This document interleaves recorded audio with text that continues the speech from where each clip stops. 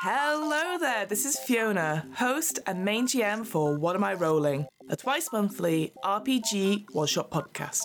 This is a bonus Q&A episode to tide us over to the next one-shot, and it is indeed a very special Q&A, as a few weeks back I had the absolute pleasure of interviewing Mikey Ham, the writer and game designer of Slug Blaster, a tabletop RPG about small-town teenage hoverboarders who sneak into other dimensions. Many of you will know that I recently ran a one-shot of Slug Blaster right here on this podcast. It's episodes 68 and 69 if you want to go check those out. I have to say it's been one of my favourite sessions to run to date. I really enjoyed the aesthetic and the possible world building this stripped-down Forged in the Dark game system provides, as well as the flexibility it allows players to just get creative with their game moves. The Kickstarter for Slug Blaster has recently finished, but the backer kit will be open soon, so I can highly recommend checking it out. I'll put links to Mikey's work and recommendations on the What Am I Rolling website and in this episode's show notes. You can also find out more about Slug Blaster and join the official Discord server on their website. That's www.slugblaster.com. So can you tell us a little bit about yourself? Who are you and what do you do? Sure. I'm Mikey Ham. I live in Edmonton, Alberta, Canada. I'm a dad. I have a 3-year-old daughter. And for my day job, I'm a support worker for a man with autism named Anthony.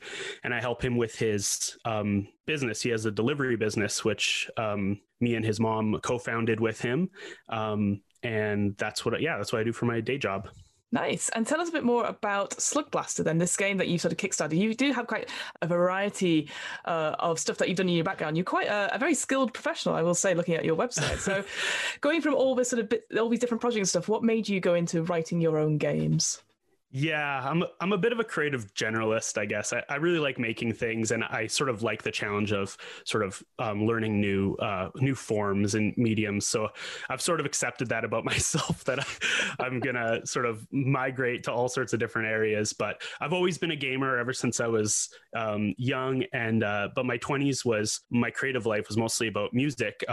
When I stopped doing that, the fact that I stopped doing shows right around the time I met Stephanie says a lot about the reason I was doing shows in the first place. But once I stopped doing music, I sort of had a creative void to fill. So I started writing more and getting into indie RPGs and stuff then. And that's sort of when this chapter began. And so how long would you say you've been playing role-playing games for, and either playing in them or actually running them yourself? Yeah, I've played my first game of D&D when I was 14, and I've basically been playing regularly since then. I've always had a game that I've been in or running. It's sort of been the background, the hidden background hobby of my life for many years. And that's, and of course, before that, I was doing anything and everything that was role-playing games without being a role-playing game, because I just hadn't discovered them yet, Yeah, like you said, you had this sort of a musical background, which obviously I feel like anything creative lends it into, sort of like they're all connected in some way. So that's really awesome. Yeah. I feel when you have a few different mediums that you sort of played in, you see those similarities and you see how something you learned editing video now applies to to editing a role-playing game or or writing, or it all sort of flows together. So in terms of like your writing in general, because obviously, like you said, you've done some short stories and stuff I saw on your website. So they seem to be particular horror oriented and stuff. Is that like your favorite genre, or is that one of many things, I guess? Yeah, I really like horror. But it is just sort of one of a few things I tried. I have this thing. I realized the other day, this might be not the best way to live a life, but I have this thing where if I find something I really like, I want to try it myself. I want to try making it myself. And a lot of times it's really fun, but sometimes it ends up with a period of time where I can't enjoy that thing anymore because I'm too stressed with, because I also do something when I'm working on my own project. I try to, in a lot of ways, I try to isolate myself from a lot of things similar to it, just to sort of stay in my own little space with it. And so, yeah, when I was writing, I loved horror and I still do. But when I was writing that horror story, I couldn't watch a horror movie because I would just be thinking about my own story the whole time. And so, so I realized I think I might have to be aware of that. And if I find something I really, really love, I might just have to tell myself I'm not allowed to try it because I have to keep it for myself, for my own enjoyment,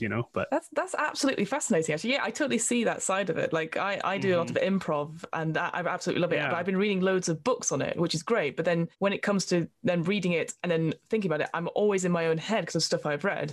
So it got to the point where I had to stop reading it because I'm during lockdown and stuff. Everyone's been doing more and more stuff online, but I was really struggling to read anything fiction wise. I prefer like non-fiction, like as if it's like a goal in quotation marks, like I've done a chapter today, I've made notes, which again maybe isn't the healthiest thing to do, but it gave me some structure. And there's definitely it's that sort of, I don't want to say the word obsession because that sounds like it's a bad thing. When you're passionate about something that you know it inside and out, that it gets to a point you're constantly referring back to it when you're watching a film of it or something like that, and you're like, but it's not how you picture it because you've built up this amazing knowledge and wealth and you're working in your own project. So I completely agree with that idea that you just are.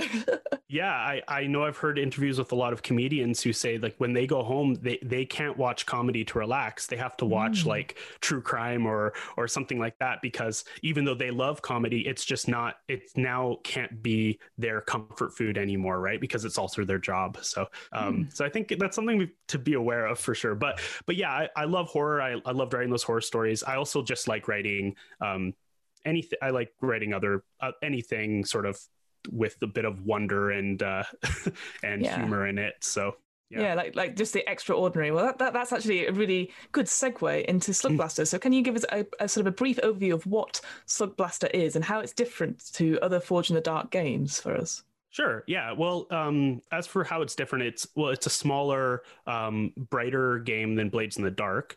It's a bit faster too. Blades is sort of like eating a rich meal, and Slug Blaster plays a little bit more like popcorn. I just tried to make the game smaller and lighter and smaller and lighter, just sort of out of my own.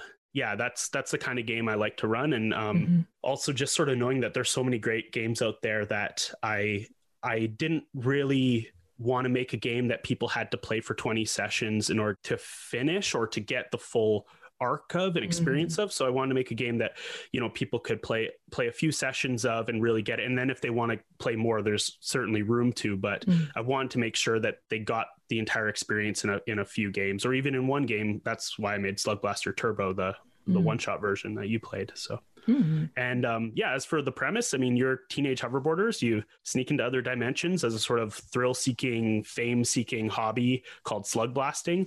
It's sort of like the new dangerous teen trend or like the hot new skateboarding like subculture. And then you film yourself doing tricks and you live stream it and your runs to those other worlds. And the touchstones often I use are, I say, Big Hero 6 plus Adventure Time or maybe Midnight Gospel plus this movie called Skate Kitchen, which is this amazing movie about a crew of real girl skateboarders that touches on a lot of the sort of teenage life and home life stuff that Slug Blaster does. Nice. Oh, that's cool. I hadn't heard of that film before, so I'll put it on the it's really good. It just came out in the last couple of years, but it really, when I was watching, I was just like, okay, this is the one that this is the touchstone for Slug Blaster for that side of it. Yeah. And then the gameplay loop of Slug Blaster is pretty simple. There's two resources, style and trouble, and you sort of go into these dangerous worlds and try to collect style points. They're like, I guess, the treasure of the game by doing risky things in cool places. And then you try to gain as few trouble points as you can. And then when you get home, you sort of get to do, I call it shopping for scenes, but you get to sort of spend those style points and those trouble points on different scenes and events that trigger. So, you might spend some style to get invited to a party or recognized on a street or get your name on a shoe, but you might also spend trouble to, you get grounded by your parents or get dumped or all these other sort of typical teenage tropey things, and that sort of, and then you go out and you get more and you do it again. So that's the loop. So the thing when I was reading through, sort of like you said with Slug Blaster, again, it hits on those touch points where it's like, again, you don't need to know of everything. Like you referred to it, like it's getting parents into a panic, a bit like how D&D did back in the day and stuff like that. And it's just all those little things that I think everyone can connect to in some way. And I just, again, for me, when I was reading through it, I get very big sort of Back to the Future vibes. That sort of the visual of it. Again, because I think you drew all the original drawings and stuff as well. Oh no, I am an artist. I do some of my own illustration, but I wanted to get something a little extra good. So I found an artist named Scott Ford who can just do so many things that I couldn't ever do. So Scott A. Ford is his name. He's an amazing illustrator, and he did the cover art, and he'll be doing all the art for the book too. Yeah, so if you have a chance to look at it, it is one of those things that is definitely very, very eye-catching and pops off certainly the screen. So it's Adventure Time. I sort of referred to like Tony Hawk's Pro Skater 2. Yeah, that sort of the visuals of that was really cool. And I think what I did like about it is that you don't necessarily need to know all these things. Again, if you know of a concept of parkour and all that sort of thing, there's that actually a little bit off tangent. My flatmate sent me a link to Pro Tag, which is basically, I don't know if you've seen it. It's just like this huge structure, and you have basically a game of tag, but with people who are parkour athletes essentially. And that is incredibly impressive how they do it. Like it's probably going to be a new sport or tournament.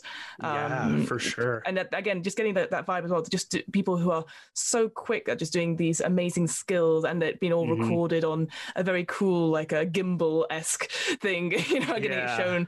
Yeah. So, and it just, so it just hits all those things. So I feel it's very, very accessible to anyone who's interested in doing RPGs but not sure. And like you said, the Forged in the Dark system from Blades in the Dark, it is very sort of grim dark as well. Like Blades in the Dark is really cool, but again, if you're not into the setting of it, I feel sometimes you're a bit like, well, I mean, it's basically Victoriana with ghosts and steampunk and stuff. Yeah. What you've done with the system, like slimmed it down and making it really, really simple, like the idea of style over sort of trouble. Get more style points, that's good. Get less trouble points, that's also good. So it's that. Yeah. I really, really like that as a concept. Yeah, no, I'm really glad. I'm glad you think it's accessible, because a lot of times it sort of feels like this strange Frankenstein's monster of touchstones. But I hope it is something that even if people haven't heard or thought of it before, they get how it would fit in right away, right? With like, oh, of course, yeah, this, if there was this, teenagers are always doing dangerous, risky things, and to try to make an identity for themselves and impress their peers. So like, okay, so yeah, if a teenager could go into another dimension, of course they would, right? And of course there'd be sponsorships and companies trying to sell them gear for it. That I tried to make that all make sense. It intuitively, and everyone's also been a teenager. And so even if they don't connect to the other stuff, like a lot of people who play test with me don't know anything about skateboarding or any of those tricks or anything like that, but they often just have a lot of fun being a teenager. And I know Slug Blaster's by far not the only game where you get to be a teenager, but I think it's still a rare enough thing in role playing that people just have a lot of fun just being a kid in that, especially that first hour, right? I've heard that in the game you ran, people just loving being these cool teenagers, right? And it's, you could almost just as a GM stand back and let them just go at it for hours, in homeroom or whatever, right? Before you're like, okay, let's get an adventure going, because they just tend to have fun being kids. That's a really good point you sort of brought up. There are plenty of role-playing games out there that, you are a teenager in some respect. From what I remember, they mostly are romantic ones or horror ones. So like Monster of the Week or what's it called? Hearts. I was like, I'm sure it begins with Monster as well. Yeah. Monster Hearts or Tales from the Loop, which is about mysteries and things like that. Yeah. Whereas this one with Slug Blaster, it's nice to have a game that's centered around a collective, like a sport in a way. Again, quotation marks, but it's that's something that's passionate, isn't it? Well, yeah, it's an action game, right? So, and yeah, I mean, I love mystery games and I love horror games and all that stuff, but I really wanted to make an action game where that was the lasers and chases were sort of the focus. Yeah, and I think for me, because I've never really ran Forged in the Dark games before. I've played in like Blades in the Dark a few years ago, and I remember what I do like about that system is that, again, in case you haven't listened to it, although you should listen to any of the one shots we've done on What Am I Rolling, but especially the Slug Blaster one, is that the game mechanic is so simple in the fact that you roll at least 1d6, and then using any skills or kicks or anything like that, you roll the d6, and then the highest number shows how much success you have. So a 6 means you succeed, 4 or 5 you succeed, but there's a problem, and then 1, 2, or 3 you don't do it, and there's a problem. And I just thought, I like systems which are just very straightforward like that. Like, I think we get, obviously, and there's nothing wrong with having crunchy systems with lots of numbers and trying to work stuff out. That's fine. But I feel nowadays, especially if we're doing more and more online gaming, the last thing you want to do is spending hours totaling up scores and stuff like that, especially if you're not in the right headspace for it. So I just quite like being able to be told that you succeed, there's a problem, mixed success, and everything. And I just think it allows so much more for storytelling and adding flavor to it, which I think, and it's not just for the GM to run it as well. It's for all the players to add that flavor to it, so they know, like, oh, something goes wrong. Like, you could definitely ask them, so what do you think goes wrong? Yeah, and I just like that flexibility with Forged in the Dark games. Yeah, me too. I love that. Yeah, sort of those narrative results, right? Which are great. And I know as a writer that really connected to me because the best writing advice I ever got for writing fiction was for every scene that you sort of ask the question of what were they trying to do? And then the answer has to be yes, but, or no, and, right? In fiction, because you want the story to keep propelling itself right until maybe the end scene where they can have just a solid yes, yes, they succeeded, but you can't leave it in fiction until you get to that point. You always have to have something that's going to keep propelling them forward. And I think that must be what's inspired all these indie designers who really, really invented these kind of fail forward mechanics and things like that, right? So. Yeah, definitely. And you just sort of mentioned earlier the Slug Blaster Turbo, which is yours, an even more streamlined version of Slug Blaster.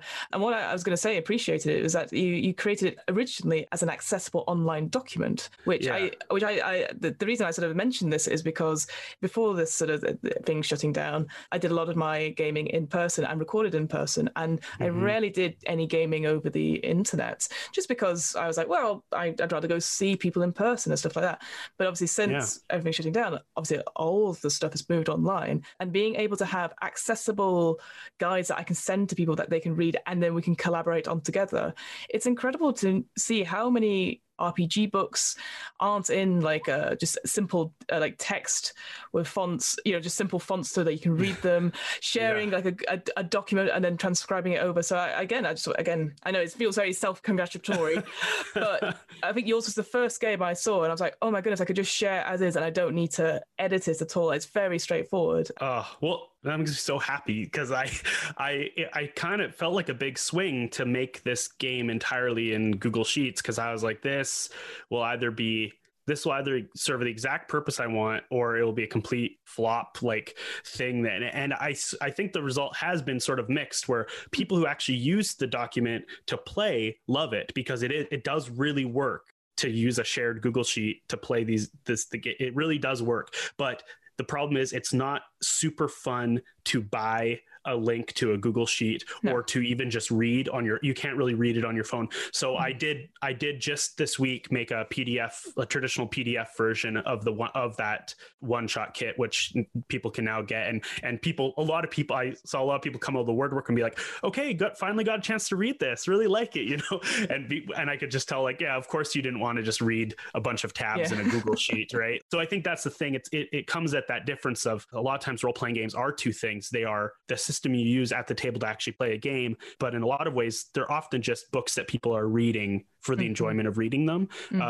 Because I think it's very disproportional the amount of game time people have versus the amount of time people like reading and thinking about RPGs. And so a lot of times RPGs, the main use of them is to be read and enjoyed by the reader. And then, or that's maybe the main use as far as like quantity, but obviously every game designer wants their game to be played more than anything, right? So yes, exactly. You kind of have to balance those two things. No, I completely agree. It's definitely something I've discovered running games in the pandemic, is that it's always, I quite like it. So if the resources are there, but they're not necessarily tied to a platform. So obviously you mentioned their Google Docs, but it means you can share them with someone who just with a link, and they don't have to have a login to use it. Whereas if you have Roll20 or all that sort of thing, which are also equally good platforms if you are already connected to them.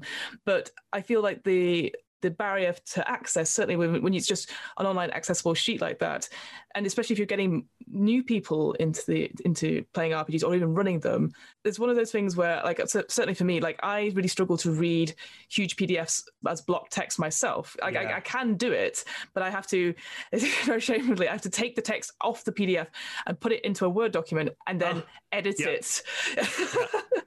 Just so, because then it will go through and read it. And it's just because normally I read print books and I don't do that anymore because I'm not commuting anywhere. That's right. It's that sort of thing where, again, and of course this is for, like you said, like some people would only read PDFs instead, and that's totally valid as well. So it's just nice to see, I guess, and I'm sure you had this off the bat, it's just be able that everyone can access it. And I think there is something about I definitely see that with people just reading books but never playing them, and that's a really interesting thing. Again, for me, I get very excited and I go, well, I want to play this now. I want to run it and see how it works. But again, not everyone can do that or wants to do that, and I just absolutely. I think the daydreaming is a huge part of the hobby, right? Like I think that's where a lot of the value comes from, is the anticipation before the game, right? Of the, wow, what will my character be, and fiddling with this little thing. And so I think a lot of people have different RPGs can be a lot of different things for a lot of people, right? And so as a designer, that's a challenge because it also means everyone wants a slightly different format and things. So you kind of have to keep those different design goals in mind. And you're never going to find the perfect balance. But the more you at least know what the design goals are, what the context that people are going to be enjoying your thing is, the better you can probably do at least striking your own vision. And the other thing I quite like, so not only are these Google Docs, I know we're talking a lot about Slug Blaster Turbo here. Yeah, good. What I quite liked about it was that obviously for the players, you got that, but you had at least 2 sheets dedicated for the GM, which could help you randomize monsters and encounters and stuff, and as there for inspiration. And honestly, that is so helpful. Like, again, when you have like quick start things, they are there, but that extra sort of, I guess on your side, obviously a little bit of formulae or whatever, just in the Excel spreadsheet, but it helps so much because then you could just randomize it and go, ooh, that sounds good. Or if they don't like it, they could just do it again or pick. And it's just nice to be able to do that so quickly. And anyone can, well, if the players are looking at the sheet, they can see it as well. But it's just so nice. And again, I'm not explaining it very well, but in Slug Blaster, there's these things called the progress track, where if you're solving a problem, you have to complete certain amount of letters in the progress track. And then once it's complete or once it's filled up, then something will happen. And what I quite liked with Slug Blaster Turbo is that you could start putting it in on your sheet, but then it automatically updates all the other sheets so that everyone can see it. So not flicking back and forth between things. And what was great about that is that you don't have to share your screen for everyone to see that. And I think, again, it's all these tiny little design choices, but it's so helpful because that means the players can all see themselves. They don't have to worry too much. They only need to concentrate on their sheet. They don't need to be going through all these references. And the amount of times you're staring down at your character sheet, and you're like, well, what can I do? Rather than like looking and like going, I want to do this. And then rather than justifying from the sheet, you're doing it and then justifying it, which I think is so valuable. Yeah, no, I've just, the thing I just keep learning again and again, every time I do a playtest, is just how the story immediately takes over everything. And no matter how simple you've made your rules, no matter how simple you've tried to make everything, a good 50% of them are going to be completely ignored because the table is just instantly more interested in the story they're telling than any of your rules or mechanics. So that's why I just kept going simpler and simpler and tried to make things easier and easier, because I just was like, every time I'd run things, I'd realize like, oh, they didn't even touch this mechanic, or they didn't even look at this ability, or they didn't even read this thing. Like, because Of course they didn't. There's something more interesting happening right there, right? They're more interested in their best friend isn't listening to them or something, right? Like in the story, they're more interested in the relationships and the action of the actual story. So it's not like players are dumb and you have to make dumb things down, but you do have to shrink things down into really bite-sized portions just because they have so much other stuff that's more important things to think about, and especially the GM.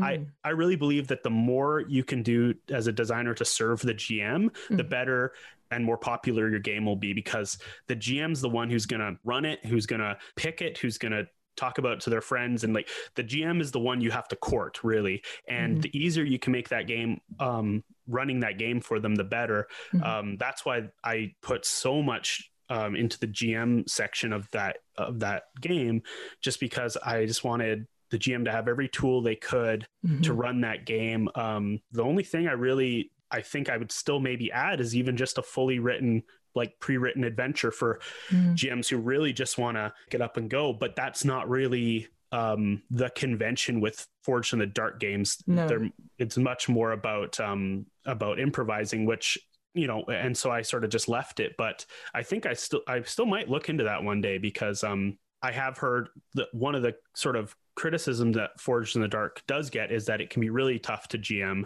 because you have to make a lot of arbitrations in the moment, with where essentially, you know, each encounter you're almost designing your own little game, because you're picking how long those clocks are or those progress tracks, and you sort of have to, you know, come up with that. It kind of is a designer's game. For the GM, it sort of expects a bit of that designer's mind on the GM, and that's fine. But I think I'd like, if I can make it easier and easier on the GM so that even a new gamer could run it, then that would be the ultimate goal, right? Is like, if I could give this to my mom and sisters, and my one sister is a gamer, but my other one, if I could give it to them and they could figure out how to play it, then, you know, you've made something that is actually accessible. There's something between having a written module, which is like 200 pages long, like a D&D book, and then like half a page, which is just sort of story beats, and it's getting that balance right. And I think that's what I really liked about your one-shot premises. So obviously in Slug Blaster Turbo, you had, here's some ideas, and there was just a paragraph. And then here are some major NPCs, here are some major corporations you need to know about. And then you can just weave stuff in it. And I think having prompts like that is so helpful to, like you said, GMs who are like, they just need to be prodded in the right direction. And I think, again, I know it's very self-congratulating on this point, so I appreciate it. People are like, but it's what I liked about it was just like, I could pick these things, and I just spent half an hour just writing like, okay, great. And then you had something. And then when eventually, as you said, the Forged in the Dark games, players can just sort of go off and do their own thing. Yeah. You don't have to necessarily justify it. You do have a plan, but you can always go back to it, and you don't have to stick as religiously as you would do to, say, a pre-written module. Yeah. Forged in the Dark GMing really is about reacting and more than anything. And really the most important thing a GM has to do is just keep serving challenges up to the players, right? Because that's the only thing that they can't, well, I mean, they even can, but that's the only thing players tend to not do as much for themselves, as provide themselves obstacles and challenges. That's all you really need to do as a GM. They can tell the rest of the story, you know, they can come up with their goals, they can come up with their plan, and you just have to throw wrenches into it and watch them deal with it. And you are their humble servant, and your job is to serve them plate after plate of trouble and snakes, you know, just all sorts of terrible things that they have to deal with. And if you can do that, you've got that's the main thing a GM has to do. So that's why I put a whole section of just problems in the GM's guide, is just like a bunch of tables, just so that you're never short of bad things to give the players, you know. I kind of mentioned it before, but there's something very positive about Slug Blaster, like compared to like I said, with when you have Blades in the Dark and that system, sometimes it can be very grim dark from the setting, and this is probably the first one I'd seen which was like, it's a competition, you know, or competitive environment, and you have like rivals and stuff, but ultimately it is very much good guys win throughout, and you explore new places, and it's like, that's the one thing I again, self-congratulating, I know, but there's the little tidbits of world building you had, so like I'll never say it right. It's a problem. I always say it wrong at the last minute, but it's Popularia. Is that the one? Yeah, that's right. Yeah, Popularia. So the idea of this world is just full of like the coolest people, and it just looks amazing.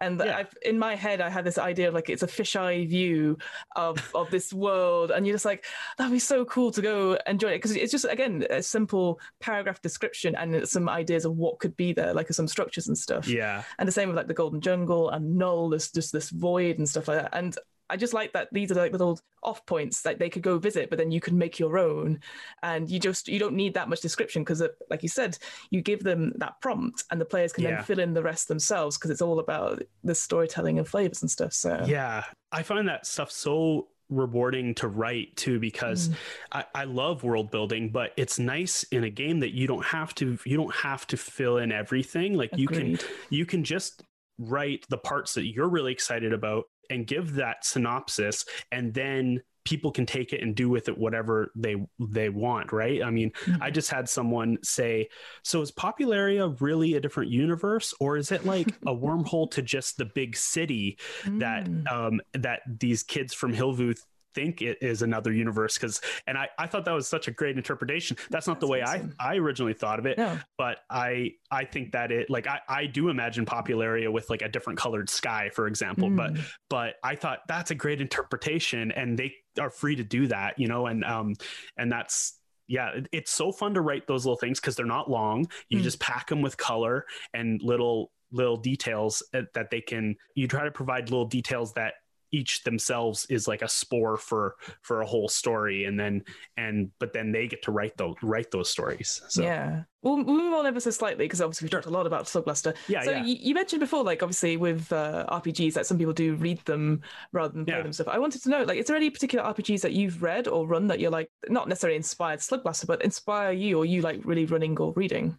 Yeah, I love Fiasco. That was pretty much my first indie RPG, I think. And it really opened my eyes to a lot of things, like just so many things that could be different, like GM-less play and just a completely different structure of a game. And it also just, I was so fascinated by that genre emulation, like emulating that very niche, very narrow genre of a Coen Brothers movie, which is such a specific thing and does have such a specific structure. And that was so exciting to me, because I love sort of the structure of these small little like sub genres. I find that stuff fascinating. So seeing that, oh yeah, you can codify this into a game, and like, and that's so great. And so I love that. I love Grant Howitt's one-page games, and really all one-page games. They're so fun to read, because you just, you get to see this one single idea expressed on a page, and you can really see how it's working. Like a lot of times with a big game, it's hard to zoom out and see how all the mechanics work together to create a specific kind of story. But with a one-page game, it's very right there, right? So it's fun to do. And I love horror games. I like Cthulhu Dark and Fear itself. Again, a lot of really careful genre emulation in those games. Same with Night's Black Agents, which is probably a little too crunchy for my table, but I guess we'll see, because I'm going to be running it probably next year for my group. But I just love the world building that Ken Hite does in that, and it's just really fun to read that stuff at the very least. So that's another example of how there is a lot of the value of that game is just in the reading, and reading this really cool world with a lot of real world history and locations, and then seeing how the author weaves vampires into it. I think that stuff's really fun. I was thinking, I've got it back. Yeah, I've got Night's Black Agents Solo Ops. Yeah, I have that too. Yeah, I've yet to play it, but it looks so much fun. Oh yeah, it's good. I ran that over Play by Post with a friend for we've just done half a chapter, and it's really good. I think that might be the great sort of culmination, like, or almost like it seems like they really figured out a lot of things about that spy genre in that book. So yeah, that's cool. I totally agree. Like when you said Fiasco, my eyes lit up, and I was like, yes, because I think I've only ran it once or twice, but with different players and obviously different play settings with it. Obviously, again, if you've not played Fiasco, basically everyone gets a chance to have a scene with someone else, and it's very dependent on how you are playing that character and your wants and needs stuff that means that you succeed or fail rather than dice rolls.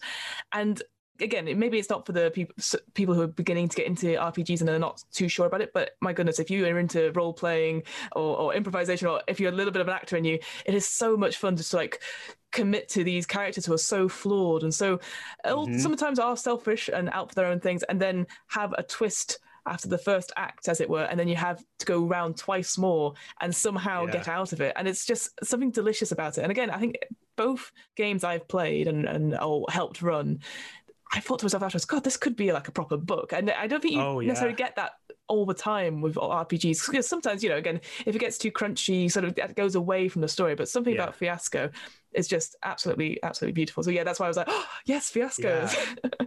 I swear that the writers of the Fargo TV series have been playing that game, because some of the Fargo TV series like arcs are like perfectly lined up with the structure of Fiasco, and so it's amazing. But yeah, I agree. I think it's it really depends on if you're going to introduce new players to RPGs. You got to figure out, are they the kind of person who role playing will be the big challenge for them, or who complex game mechanics will be the big challenge? Because if they're people who are like actors and improvisers, Fiasco is a perfect introductory RPG for them, because there's hardly any rules. They can just pick it up and go. It's basically slightly elaborated theater sport, right? But if they're people who role playing is going to be the thing, that is not a good game to introduce them to. It's like throwing them into the deep end. I made the mistake of doing that with my wife Stephanie, who like that was the first RPG she ever played, and she was just like so overwhelmed at the idea of three people looking at her and going, okay, now write a scene from nothing right now in front of us, and make it good. Like, we're judging you. Yeah, exactly. It's very daunting. And so that was when I learned, like, okay, you got to really figure out what is whereas me and her play this board game called Fog of Love, which is great, but it has a very light role playing elements, and it's actually a great introductory RPG for someone who's on the other side, like my wife is, where she's fine with complicated tabletop games, but the role playing stuff is the stuff that she needs sort of to be nurtured and brought into carefully, right? And so Fiasco's just great, especially if you have a bunch of like jokesters in your group, right? Definitely. And and again, I'm like, Fog of Love, I've got that in the other room. I've played with my partner a few times, and first of all, it's such a beautiful beautifully illustrated and stuff, and it's quite nice again, because it's like you said, there's a lot more rules, again in quotation marks, but it's great. And again, I will say this, you don't have to play it with your partner at all. You can play it with anyone, and you still get an enriching experience from it. I think that maybe sometimes people are like, oh, but it's clearly for people who are in a couple or a relationship, and you're like, no, that's not true at all. No. You can have a lot of fun no matter what, right? You can. I've definitely had an argument with my partner after it, because they deliberately were like, I'm just going to say no to everything. I was like, no, that's me. No, that's beautiful. Me and Steph have played a few times, and sometimes we very purposely are like, we're going to tell the most heartbreaking like disaster of a romance, and it's really fun. So. What would you say is your top 3 tips for if they want to start writing either their own stories or their own work, or think about game design? Yeah, I would say for writing, my main advice general is just engage the senses with your writing, and provide little concrete details as much as you can, rather than sort of general abstract things. And especially in game design, especially if you're doing indie games, there can be this temptation to you're worried that you need to account for every option.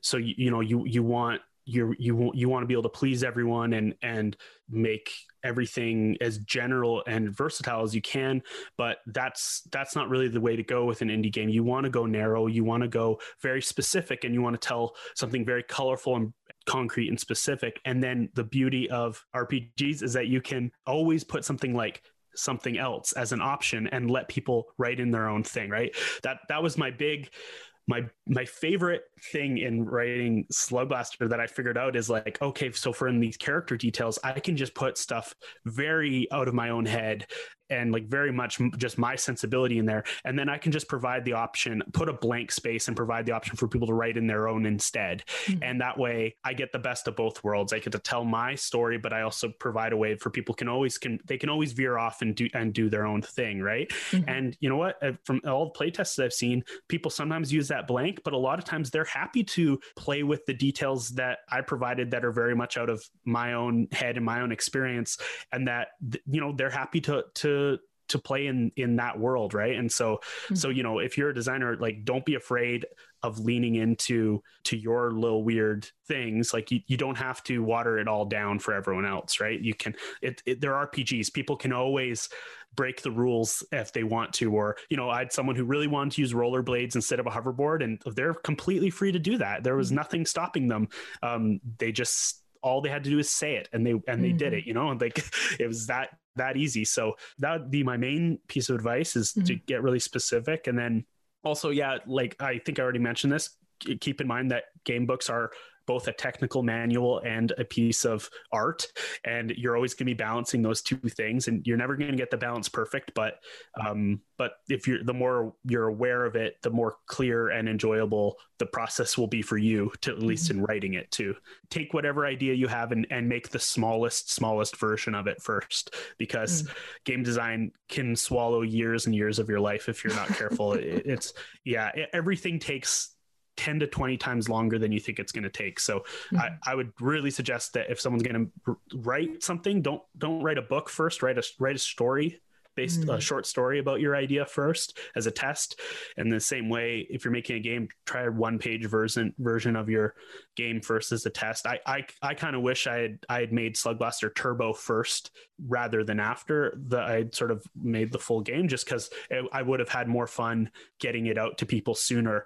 But you know, you live and learn. So I think that's what I'll probably be doing in the future, is making a small thing first and then going from there. So what a great segue. I was going to ask, have you got any other, I know obviously you're working on Slug Blaster now with the Kickstarter finish and everything like that, but do you have you got any other projects you've got bubbling away at the back that you're thinking of, or is that too far in the future yet? No, that's exactly how I would word it. Like I've cleared the counter for Slug Blaster, but I have I have things bubbling away for sure. I think it'd be fun to make a quick hack of Slug Blaster about like girls with horses going on adventures, where like the signature device instead would be the horse, and I'd make it like a coloring page that people can like just color their horse, and they'd probably be a little one-shot thing or something. But I just need I have a couple people that have reached out to me, but I about this now. But yeah, I really just need to find someone I can write it with who knows more about being a girl and also horses than me. But or I would love for someone to write that even just with my like oversight and get blessing. Even I'd be happy for that. I just want to see that game because my daughter really loves that Terrible Spirit TV show on Netflix. But I know exactly what you mean. Yeah, she loves it, and I'll be watching it with her. And I'm just thinking like, oh, this is just like Western girls Slug Blaster, and I was like, this could make a very easy hack. And so my main sort of idea for a future game is that I want to make a game about the raunchy teen stoner quest sort of buddy comedy movie, like Superbad or Booksmart the game, basically. Yes. And Booksmart is a great film. If you've not seen that film, I love that movie.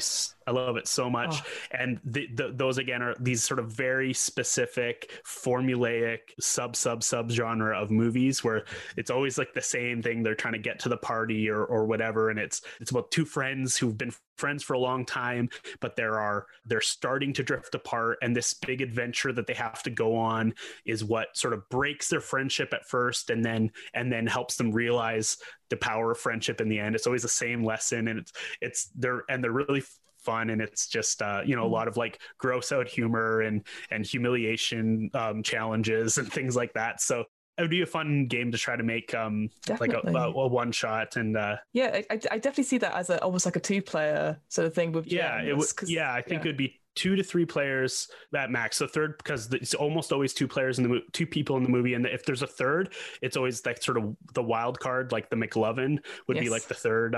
So yeah, it'd be 2 to 3 players, and then and a GM probably. So I don't think I've ever, like, obviously you hear about random RPGs about that. I've yet to see that. That'd be awesome. I would love to play a Book Smarts inspired RPG, because that's, I'm going to have to rewatch that film now, because that's such a good film. For sure. I did a content analysis of that genre recently for a class. And as I was doing it, I was like very much just thinking about how I would make a game out of it. So it was just like, nice. So I've been sort of fascinated with that genre for a while, probably because I wasn't allowed to watch any of those movies when I was a kid. So now I'm like, so now you're like absorbing them all. Yeah, exactly. It's the same reason I made Slug Blaster. I probably didn't have a very cool teenage experience. I was just sort of a nerd. And so I think that's part of it. Too deep. No. Yeah, exactly. I wanted to get your sort of predictions for, like, because obviously this is your main foray into role-playing games. I'm wondering what you think that the future of role-playing games would be. Like, if there are any trends or anything that you're like, oh, this will become a big thing? Because obviously you've now created your own game. I just wondered if you've got any predictions perhaps in the next 5, maybe 10 years of RPGs, which I know sounds like a huge, because things change so quickly, but out of interest, really. Yeah. Well, things change quickly, but I think tabletop stuff is kind of slow because tabletop games take so long to write that a lot of times it's actually kind of easier to predict that than it would be to predict like other things like tech maybe or something. But, I don't know. I think because I still think, this sort of seems like old news, but I think the actual play movement is going to still be the driving force. And I think what you'll start to see is more games designed with that actual play experience in mind. So sort of what we just talked about with this buddy comedy thing is I think there'll be more games that are designed for a smaller player count, because you're now thinking about games that have an audience, right? So because usually when you play a role-playing game, the traditional setting, you and your fellow players are the audience. You're each other's audience, right? And so it's good to have a few people, and it can sometimes feel a little awkward playing a game with only 2 or 3 other people. But if you have an actual audience listening in, I think that it feels different, and having a smaller player count can maybe make for a better listening experience sometimes too, because it's more like what a typical movie, a typical movie would be cast, right? With just a couple characters that bounce off each other or whatever. So I think there might be more games that are designed for smaller player groups, maybe stuff with that involve even like crowd participation mechanics for live streaming, where crowds vote on things and that's integrated into the game. And then I think also related to that, probably start to see more of a blur between tabletop games and like video games and virtual tabletop platforms, all sort of blurring together things. I know I saw something, I was trying to dig it up there. I saw something on Kickstarter recently, which was, it's like a video game, but you play it with friends, and it's meant to be like you're meant to role play while you play it, and the GM kind of sets it up. So I don't know if you ever played Neverwinter Nights back in the day, but they had a mode where you could do a GM mode and build a dungeon and then have players run through it. That was like a very proto version of this, but okay, cool. I think there might be more things like that where we're kind of like what you said, as more people are playing online anyways. I think there'll be more things that are using digital tools and just integrating them into the role-playing experience, because there's no reason that dice and paper have to be joined with the act of telling a story together, like where all of the mechanics are video game mechanics, but the convention is built around people telling a story together, while they play it. So there might be more things like that coming out. And then if you could integrate that right alongside, like, the rest of the platform, that, with even with the chats and the streaming and stuff all together, you might see more stuff like that. And I think just in general, role-playing games are just going to get more and more mainstream and just going to keep growing, because, hopefully beyond D&D, but which I'm of the school that any new player is welcome, even if they play D&D for 15 years before venturing into indie RPGs. I'm fine with that. That's what I did. I think that's totally fine. So I'm just happy to have anyone in the hobby, but I think that's inevitable that that it'll just keep growing. I mean, I think there's a D&D movie coming out now. I just saw something about it. I did see that. You know, exactly. Like, you know, and you know, if it's even halfway good, that will bring a lot of new people to it. And all it would take is for one of these really big actual plays to even do one season where they play an indie game or do a spin-off show, and you'd get thousands of new players trying indie games. So I think it's going to happen. And as it does, it'll become more of a normal art form where it's studied in schools, and just like the novel and the comic book and everything before. You know, people used to laugh at the idea that movies would ever be studied in university, and now, you know, that's a whole thing. And now they're studying like how video games are designed and how they make you feel and stuff. Exactly. So yeah, absolutely. And it all should be. Games are a wonderful art form, and I think they're very worthy of study, and RPGs too. So 1,000% agree with you. I do like the idea that, like you said, like it'll be a lower player count and stuff. A friend of mine, Chloe, she started doing just streaming single player games, solo actual plays. Yeah. And she does it she's a very tech savvy person. Yeah. She works in the theater, so she'll have like open broadcast system, filters, and do lots of stuff. But because it's, as most people who've played solo RPGs, they are quite personal and stuff. So to share that experience, it's almost like theater, and you're watching it. And it's interesting what you said about the chat as well. For me, I've had interesting experiences with chats because I don't stream yet, but I've definitely played in games which have been streamed, and like the GMs are distracted by the chats because obviously they don't have a moderator or whatever. Yeah. And again, these things happen and stuff. But for me, I am definitely a player who just doesn't look at the chat or anything like that. But as someone who is watching, I mean, I've been on panels or seeing a panel or in a Zoom call and typing my comments as I'm agreeing with someone. But I guess for me, I mean, that's such an interesting concept, having a game mechanic, which is the thing that comes to my mind is that, you know, when you play Jackbox games and you have an audience and they can vote on what they thought was funny or not. That's right. Having that in a role-playing game sounds absolutely fascinating. I'd be interested to see how that would work. Again, it'd probably take a lot of play testing, but it sounds cool. Again, there's this thing I could not figure out how to Google and find the name of, but I did see something that is this. So this does exist. And I'm sure one of your listeners will know what I'm talking about. But it's sort of this.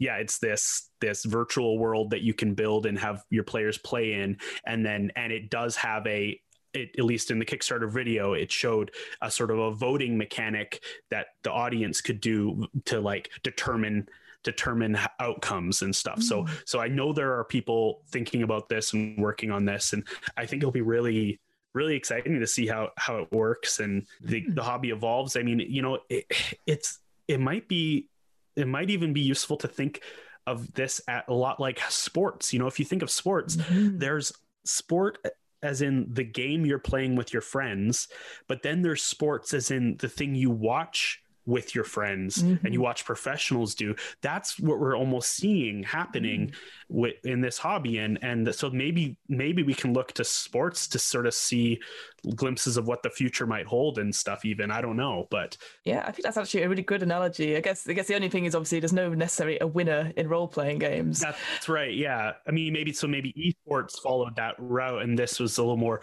you're right. This is more like theater as well, right? It's more like a sort of so maybe we should see what sort of avant-garde participatory theater is doing and stuff, and to get fun ideas. Oh, fantastic. Well, sadly, we've come to the end. Yeah. We've talked so much about, I want to keep talking. It's so exciting. So I guess love this. Oh, no, thank you so much, Mikey. So I guess we'll just round off. Where can we find your work?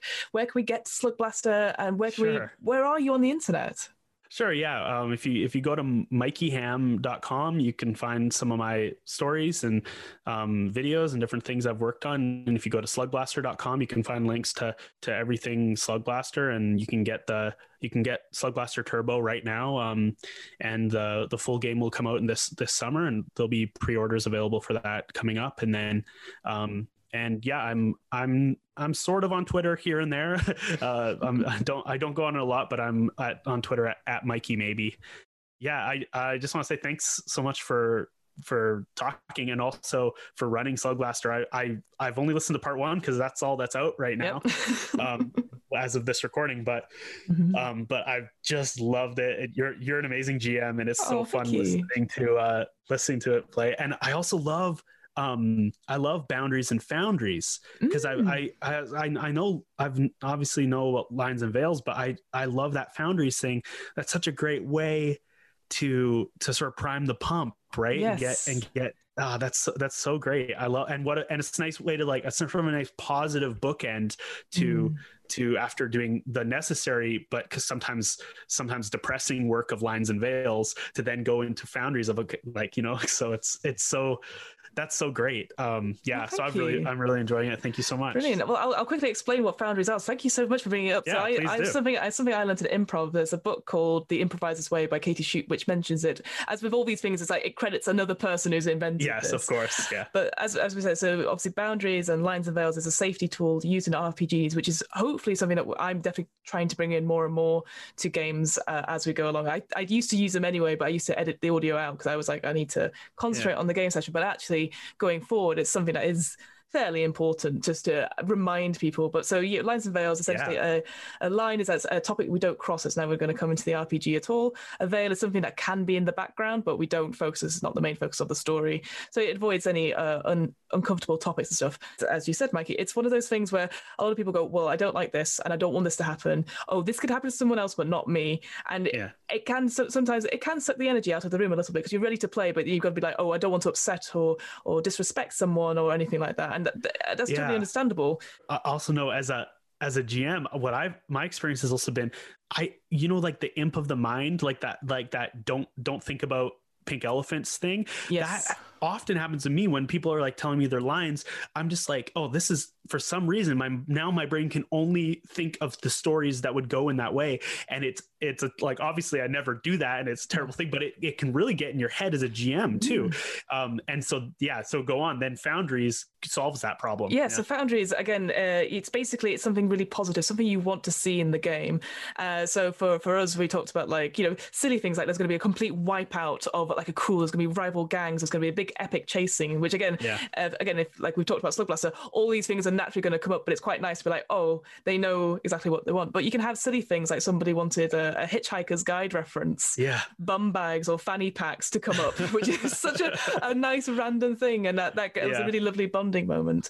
But it can be absolutely anything. It doesn't matter how big or small. And what's nice about it as well is that if you can't think of one, you might come back to you later, and you can just like, oh, I'd love this to happen. And then the idea is that if it does come up, or the opportunity does come up, all the players make an effort towards it. And what I do find is that even if when you mention it at the beginning, at some point, whether you intended it or not, sometimes a player will be like, oh, and this happens, and you're like, that's fine, that's perfect. But suddenly people are like, oh, and then they work together, and it's almost as if it's like, again, like improv, it's like they've magically put it in there. Right. The brain is so good at that, especially the collective brain. At you give it even a hazy goal, and it will veer towards it. And so that's such a great way to sort of just set your game off in the right direction. You know, I thought that was really good. I'm going to be using that for sure. So. Oh, brilliant. Oh, I'm so glad. Katie Shute, who wrote The Improviser's Way, she'll be very happy that Foundries come out. Yeah. Brilliant. Well, thank you so much, Mikey, thank you for talking to me. Yeah, thanks so much. I'm hoping to do more of these special bonus Q&A episodes in future, including Q&As on the one-shots we've run here at What Am I Rolling? If you have a question you'd like to send in, please send them along to the following email address. That's whatamirollingpodcast@gmail.com. And that's it. Great. See you next time.